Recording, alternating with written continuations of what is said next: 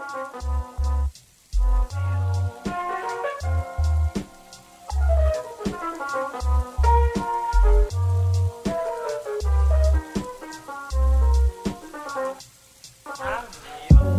what's up, everybody? This is Dr. Andy Wilczek. This week, I'm talking with Dr. Vanessa Yafola from St. Mary's University about her research on financial crime and money laundering. This is episode 23 of Untenured Tracks.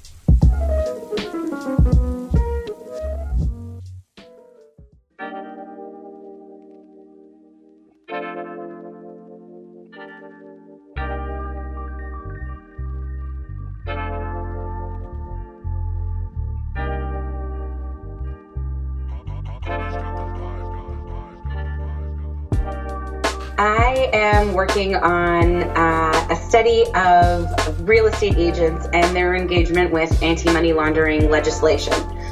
I work on money laundering and terrorist financing, and this current project looks at how people who are responsible for reporting suspicious financial transactions actually use the law. How do they engage with it? What kinds of questions do they ask clients? What do they think is suspicious?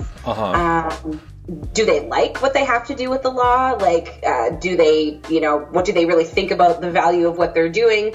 And that's been pretty interesting so far. How did you get into this idea? How did this start?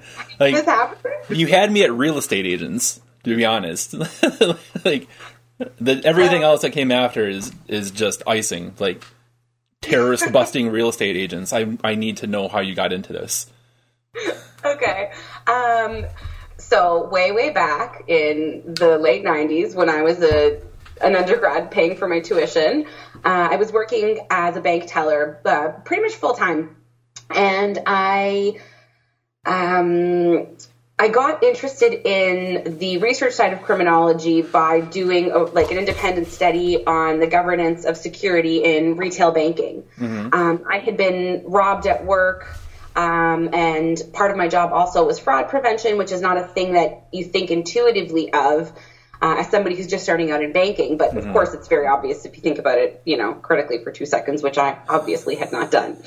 And so I was a criminology major and an ethics society and law major at the University of Toronto, and I thought I was going to go to law school, but then I discovered or rediscovered that I loved research, and I did this independent study on how space and how human and machine controls work to secure the branch, so how the branch becomes a space of securitization.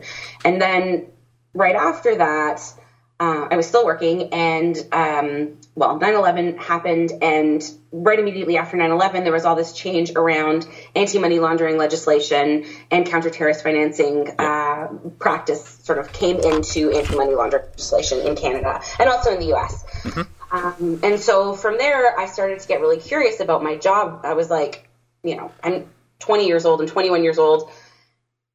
I don't really know much about money laundering or terrorist financing. Like, I don't know that I would know how to detect it. Like, how do people in my position, in a scholarly way, how do people in my position make decisions about who they think is suspicious? Like, how do we know what's suspicious? On what grounds? How does this work?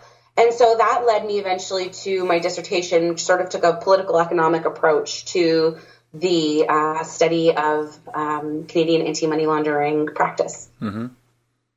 I worked on banking, so I looked at how the law was enacted and then how it was implemented into banking, and then how it's been used within banks, both sort of on the back end and how it's used at the teller line. So if you go in to talk to somebody to deposit money, how they process your transaction, both from like a get the money to the account and deposit it standpoint, but also, is this guy trustworthy? Should we let Andy deposit $10,000? You shouldn't. I'm not.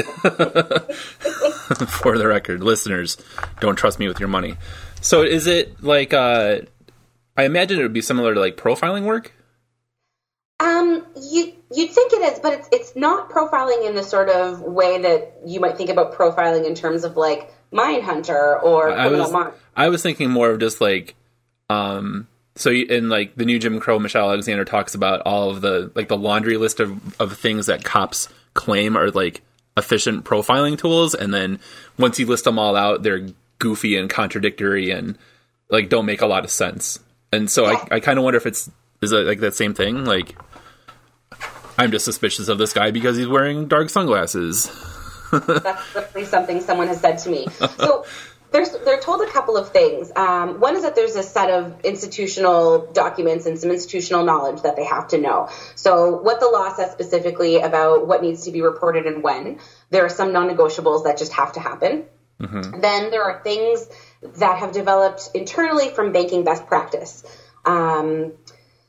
Things that have to do with knowing your customer. So there's a whole series of principles around knowing your customer, what it means to know your customer, how you develop knowledge of a customer, both in an intimate and everyday kind of way for the regulars that come, your old people, your business owners.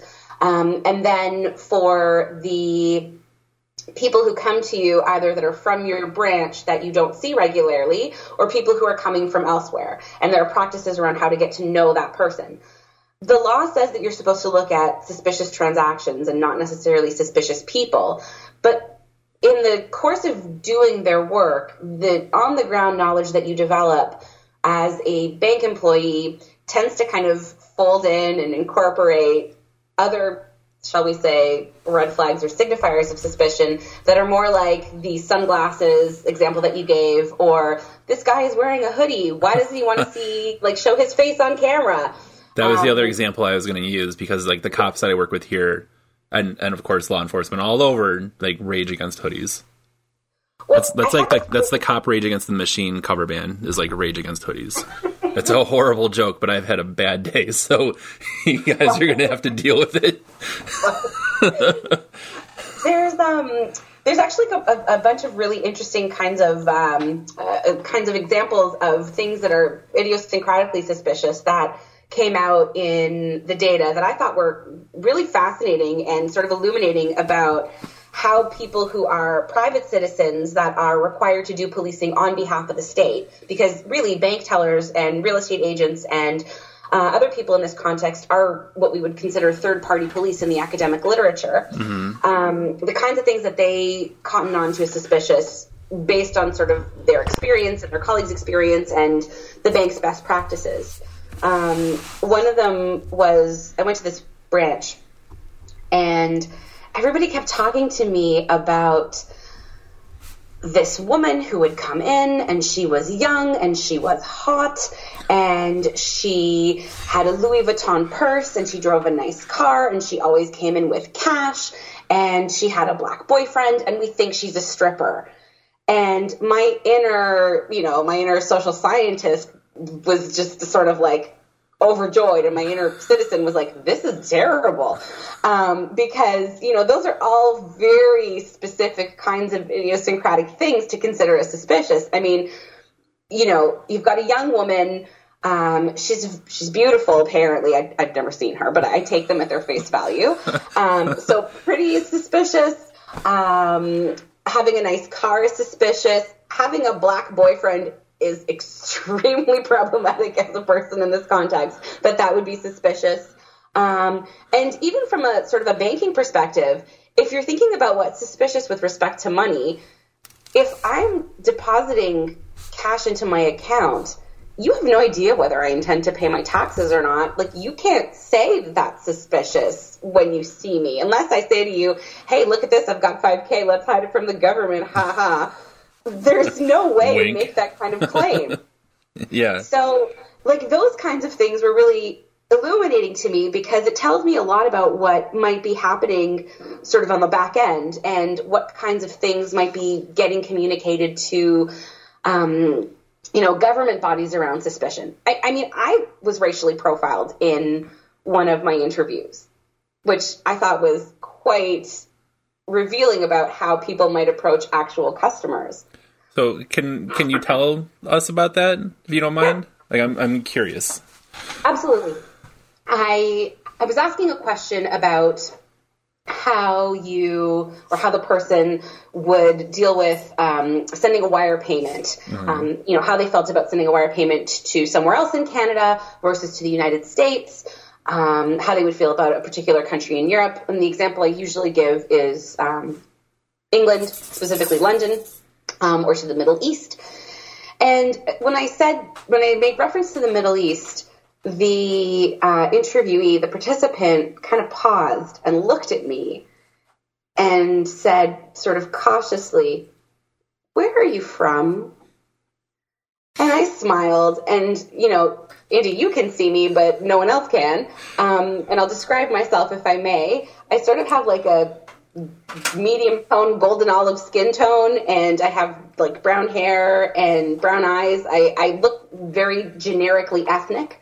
Like I can fit into a whole bunch of different kinds of cultural contexts and blend seamlessly until I start speaking, obviously. And so I didn't want to give in. And so I just sort of smiled and said, "Oh, I'm from Toronto," which you can hear from my accent means that I was born and raised here. Like that's how Torontonians say where they're from. And she shakes her head and she says to me, No. I mean, where are you really from?" And I said, "Oh, well, my family is Italian." And she kind of heaves this sigh and she says to me, Oh, I'm so sorry. I didn't want to insult you. I couldn't tell. You had such dark hair. Yes. And so I just kind of like nodded and made sure the recorder was going. And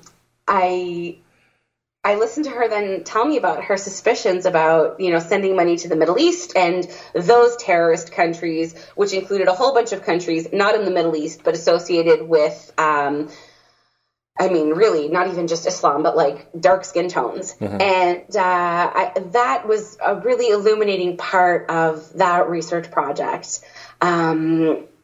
I found that particular part fascinating because nowhere in any document that I read, nowhere in any policy or legal piece did anybody ever say, be suspicious of Muslim people, be suspicious of people from the Middle East, be suspicious of people based on their, phenotypical appearance. And lo and behold, I was being asked this question. And I mean, if you're worried about asking this of me in an interview where I'm not transacting with cash, but, the Middle East has come up, how do you feel about people who actually want to conduct that transaction? Yeah. And not to, I don't know, I thought of this as you're telling the story, and to, stereotype Canadians. I like that she apologized for her racism, but, didn't really apologize for her racism. Sorry, I'm being racist. I'm so sorry I almost offended you with my racism, but, not, apologizing for, being racist. You know what I mean? But, I'm sorry. Person. You're a white person. You're okay. I can be racist with you. Yeah, a big sigh of relief. Oh, whew. It's safe now. We can... Right? And, as a researcher, that's super fascinating data to me, right? That is a great encounter to collect, but...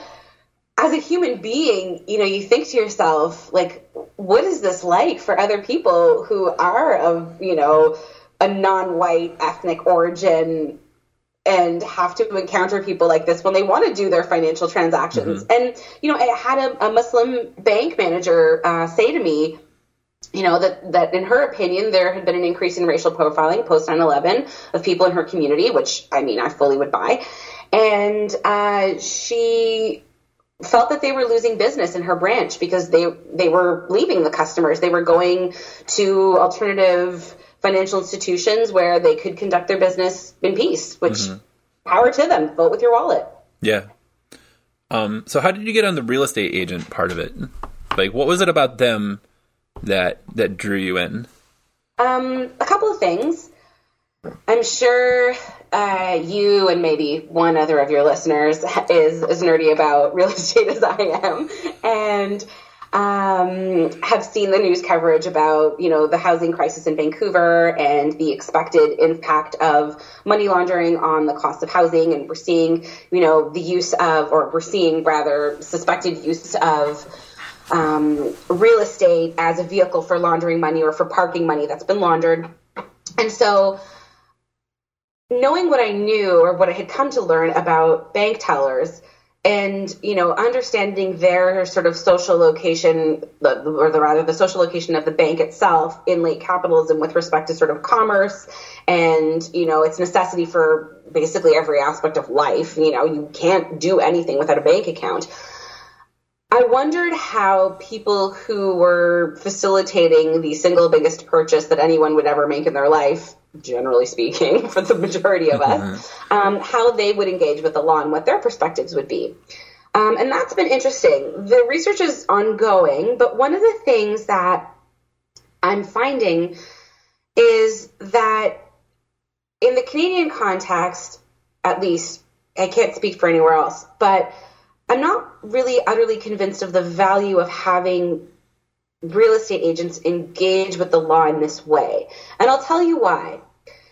I think as difficult as it is for bank employees to truly know the origin of cash that's come in or the end use of what that cash will be, at least financial institutions have like algorithms. We can trouble those algorithms, right? But they have processes in place that let them improve the degree of certainty with which they're making these determinations of suspicion, right? Mm-hmm. If you're a bank teller, you submit the report, it goes internal, it gets investigated, and then it gets carried on to FINTRAC, Canada's anti-money laundering control center. And so there's a sort of larger internal apparatus, and some of that's because Canada's financial institutions are largely huge and span the entire nation. Bank employees are uniquely positioned in that way, and banks are uniquely positioned in that way. If you're a real estate broker and someone comes to you and says, "Oh, my parents gifted me this check for $30,000," you kind of have to take them on face value. You don't have the same kind of capacity to investigate. You don't have the same ability to know with any degree of certainty what you're doing with respect to the transaction, whether it's truly suspicious for terrorist financing, if it's indicative of money laundering. I mean, unless someone comes to you and, their last name is, I don't know, Corleone, like, you're not gonna know. I wasn't sure where you were going. I was really worried for a second. In an alternate reality, right? In a fictional world. Like, if someone comes to you and is like, "Oh, okay, this is, who's your dad?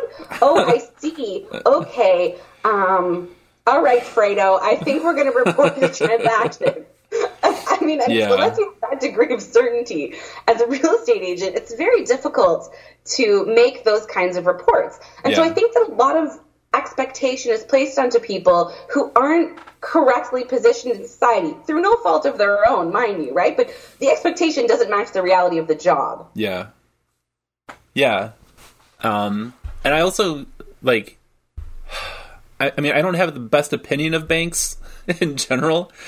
And so I kind of wonder, like, this is interesting because you're asking, like, lay people, sketchy institutions, I think at best, who we know historically have engaged in all kinds of fraud and whatever else to, like, stop other people from doing it. and yeah, it's... I mean, I agree with you. I think, and there are a whole bunch of reasons why, historically this hasn't really worked. Banks in Canada are on board fundamentally with this because they are using it as a way to position themselves as sort of like part of the whole, a safe place to invest, like a safe and stable institution that you would want to pick, right? That, Canada's very safe and we have a stable economy, so we're best in class, or we're industry leaders with respect to money laundering. The banks, I mean, that way. And so they're using that as sort of like capital in the marketplace. Uh-huh. Now, historically, banks have been heavily resistant to detecting money laundering and terrorist financing and tax evasion and all of these kinds of activities because it turns out that reporting your customers goes against the entire point of a bank, which is to amass as much cash as possible. Yeah. And for the real estate agents who are on commission, like, it's like asking a high school kid making minimum wage, like, don't sell to your friends, right? Exactly. Exactly. Of course I'm 21 years old. I'm a college junior. Of course I'm going to sell to my friends. Who cares? Of course I'm going to look the other way and let them in. Like, yes. Why do I care? Like, why is, like, the stereotypical, like, super slick, like, real estate guy who has, like, a customized license plate about selling houses, like, why is he going to be like, oh, no, this is unethical? Like, I mean, half the houses you sold are probably unethical. I mean, and I mean, this assumes, of course, that they would actually have knowledge of something being unethical, or reason to suspect something of being unethical. Yeah. The majority of people I've spoken to, I can't actually think of anyone in particular who's ever said, I totally thought that was suspicious and didn't report.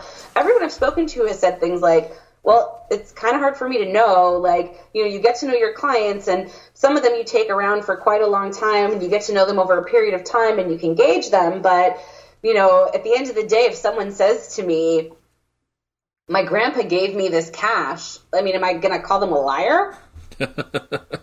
No. Of course not, because you're on commission. Right, you're on commission.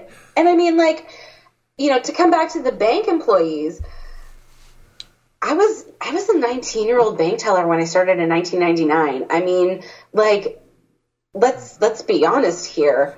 19-year-old Vanessa knew very little about the world. I don't care what she would say about that statement now. But I mean, you know, I was at the end of my first year of university, and, you know, what were my concerns? My concerns were paying my tuition, paying for my 1989 Chevy Blazer, you know, like, probably, I hate to admit this, but probably guys, and having fun with my friends, and, like, scandalous. You know, I don't know if we can handle this on this show. Right? Like, and maybe my readings, like, somewhere in there, right? Like, maybe I was also doing my schoolwork.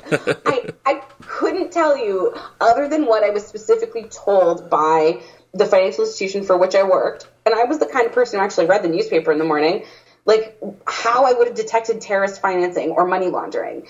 And I remember an instance where a supervisor of mine said to me, oh, Vanessa, you know, you have to report this transaction, because there's only a limit to which you're allowed to act independently as a bank teller. And then over and above that limit, you have to get signing off on. Yeah. So someone else with more experience has to approve your transaction. So the person who's approving my transaction said, well, I know it's the Subway sandwich guy whose shop is across the street, and he comes all the time, but, like, he never comes in with $8,000. And I was like, well, it was the Canada Day long weekend. Like, I see why he might have had a bunch of extra money. But she was like, no, like, that's suspicious. And I couldn't quite figure out what was suspicious about it, which tells me two things are happening here.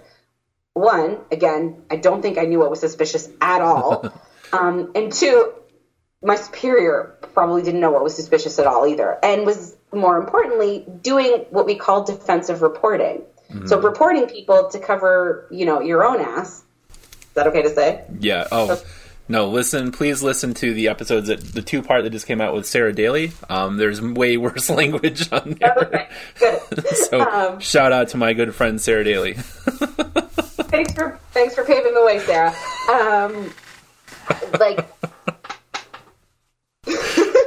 People, like, you know, people who are just reporting stuff to, you know, cover their own asses so that they don't, you know, run the risk of getting fired for not complying with their employment obligations. They're worried that they might go to jail if they do things wrong. These are all concerns that came out with respect to reporting money laundering and terrorist financing, and why people did it. And so, you know, I think about myself at that age, and I think I didn't know anything. Like, what is the fitness of someone like that to report? Now, I know banks have to do it, and their employees have to do it, because that's a part of our legislation, right? That's the law. But certainly, I'm not convinced of the effectiveness of this system. I mean, and it's not an indictment of Canada specifically, but I think, you know, broadly speaking, I'm not convinced that it's able to catch what we wanted to catch anywhere. Yeah. So I'm just curious, have you heard of instances where, like, banks failed to report and it was a sketchy transaction or a problematic transaction, and like, the bank ends up getting in trouble for some reason for not reporting it? Like, do you know any instances where that happened? Yeah, there are, but those instances have largely been instances there are a whole bunch of them where the bank has colluded with criminals, right? So there was a huge scandal with and you're grinning. There's a huge scandal with HSBC where HSBC basically participated in laundering money for Mexican drug cartels. It's not the only instance. It's a major instance, and it resulted in a deferred prosecution agreement whereby HSBC had a limited amount of time to get its act together, and then was given an extension to continue to get its act together.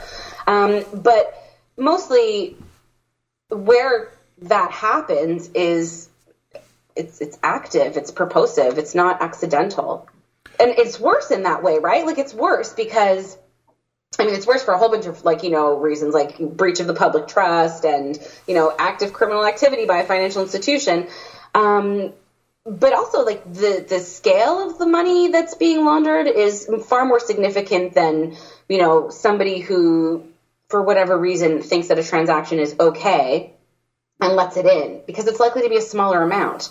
The real significant problems are problems of active criminal engagement by financial institutions. And, in those cases, whether there is or ought to be or was a law, it doesn't matter. They're doing it, right? The law is no object. So, again, I'm not convinced of the value of this system of reporting.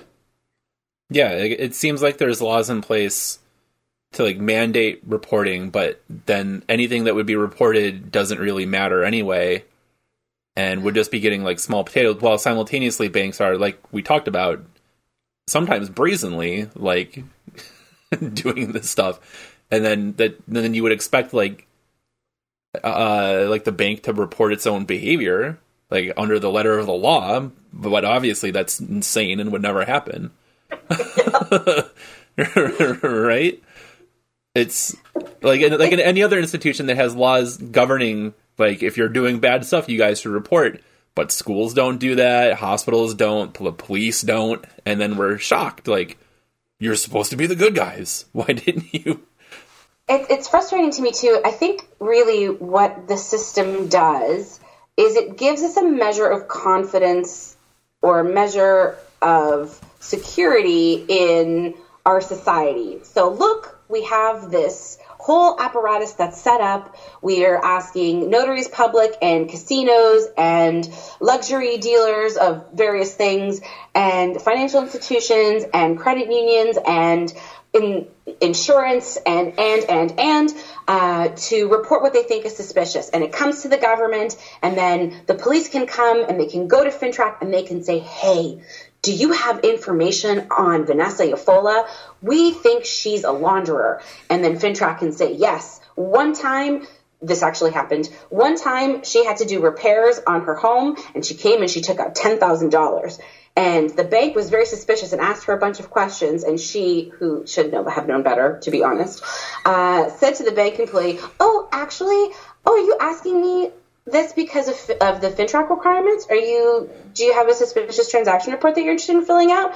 Oh, how do I know about this? Well, I used to work at this bank, and also my PhD thesis is on this topic. So I can tell you that what I'm doing is strictly above board. I'm just taking this money out to pay a contractor. And I could literally see the person's eyes glaze with fear and click submit, right? But that would all go into a report, and then the police could request that of me, right? Or of FINTRAC about me. And that makes people feel safe. That makes people feel good, like we're doing something, because just the fact that we're doing something is a thing. It's a multi-million-dollar something that we have to do just on the public funds end, right? I think it's probably about $20 million, I think, that it costs to run FINTRAC alone. But that's not the man hours in all of those industries. That's not the training hours that go in. That's not the specific apparatuses that have been set up on the back end in financial institutions, right? This is a hugely expensive enterprise. There aren't that many prosecutions in Canada. There aren't that many prosecutions for either money laundering or terrorist financing. And I remember the stat that I used in my dissertation. I think between 2006 and 2011, the Public Prosecution Service of Canada had I think, one prosecution for terrorist financing, and it was under 10, I think, convictions for money laundering in a 5-year period. Like, I'm not convinced of that's an effective use of public funds. And I'm not like, I'm not instrumentalist or, hugely sort of a cost-benefit analysis kind of person, but when you think about the sheer volume of work that goes on, right now there are people sitting in offices every day who are looking to see, sifting through transactions. Where are the prosecutions? What's the public payoff? Yeah, it's like ditch digging, right? Like, the system has so much money to hire people, but then there's only so many, like, actually useful jobs that I kind of wonder, like, with at least in the States, with the explosion in, like, the militarization of the police and, like, the rationality of the system and whatever, like, how many jobs like this exist that are really just, like, ditch diggers, right? Like, here's $60 grand a year to enter data, and you get a lanyard, a really cool lanyard, and 2 weeks vacay. Yep, and you don't really actually do anything.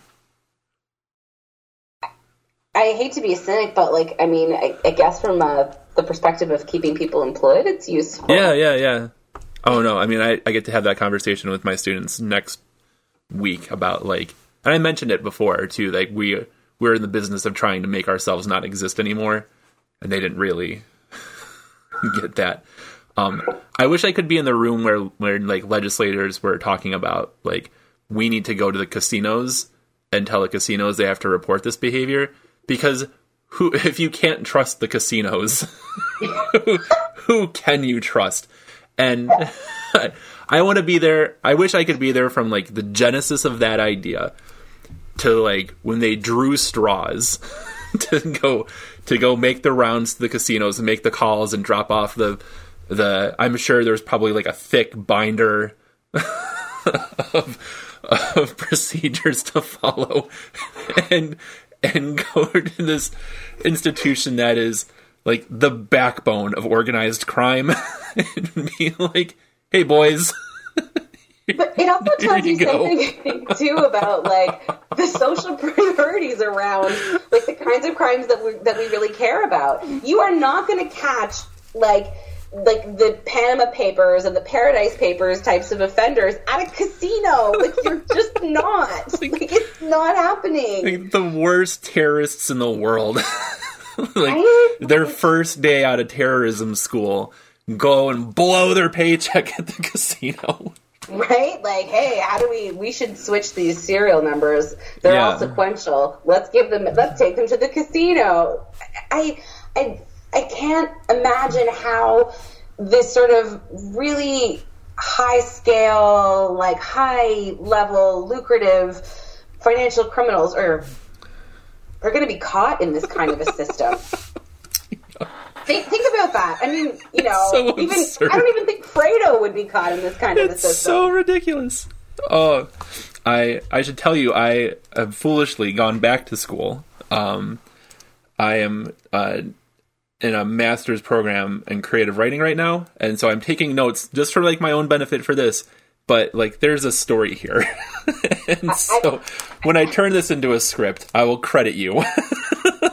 Thank you. I'm taking a screenwriting class right now for fun. So, we should collaborate. I specialize in screenwriting. So my new thesis is I have to do a 70-minute screenplay, and it gets a table reading next January. So, yeah, intense. So this is a plug for the Wilkes University Graduate Creative Writing Program. It's awesome. Best decision I ever made is to go into this. But this is absurd, right? Like, the 19-year-old kid, like, staring daggers through the subway guy.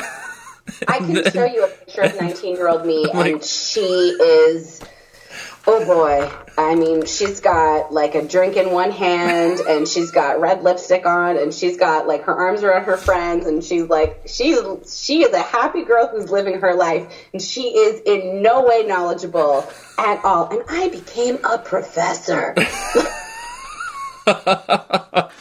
Oh no, 19-year-old me also was not going to ever become a professor. And here we are. So this is a good lesson. Like if any students are listening to this who think that your professors are like always super, what's the serious word? I was going to say driven, but serious also works. And then here we are. So joke's on you guys.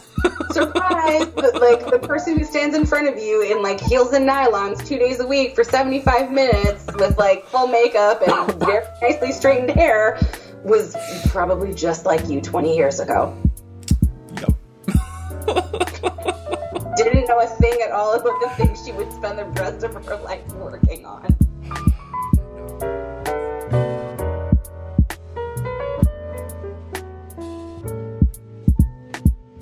Hey, Andy Wilczek again. So, I hope you enjoyed this week's show as much as we enjoyed putting it together. If you did, we would really appreciate it if you left us positive reviews, 5-star ratings on iTunes and all of the other podcast places that you can do this stuff. And more importantly, this show thrives on word of mouth. So we are doing this completely through social media. All of the guests that we've had are people that I found on Twitter. So if you are untenured and you are in any kind of academic discipline, or you have an advanced degree and are working out in the field, and you want an opportunity to come online, come on the show, and hype your stuff, please reach out. You can follow us on Twitter at UntenuredTracks, or me at Hey Dr. Will. That's HEYDRWIL.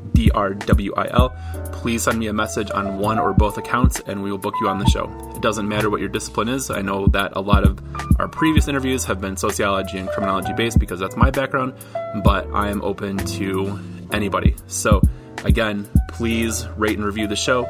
Tell your friends, tell your people about this, and I'll see you next week. Bye.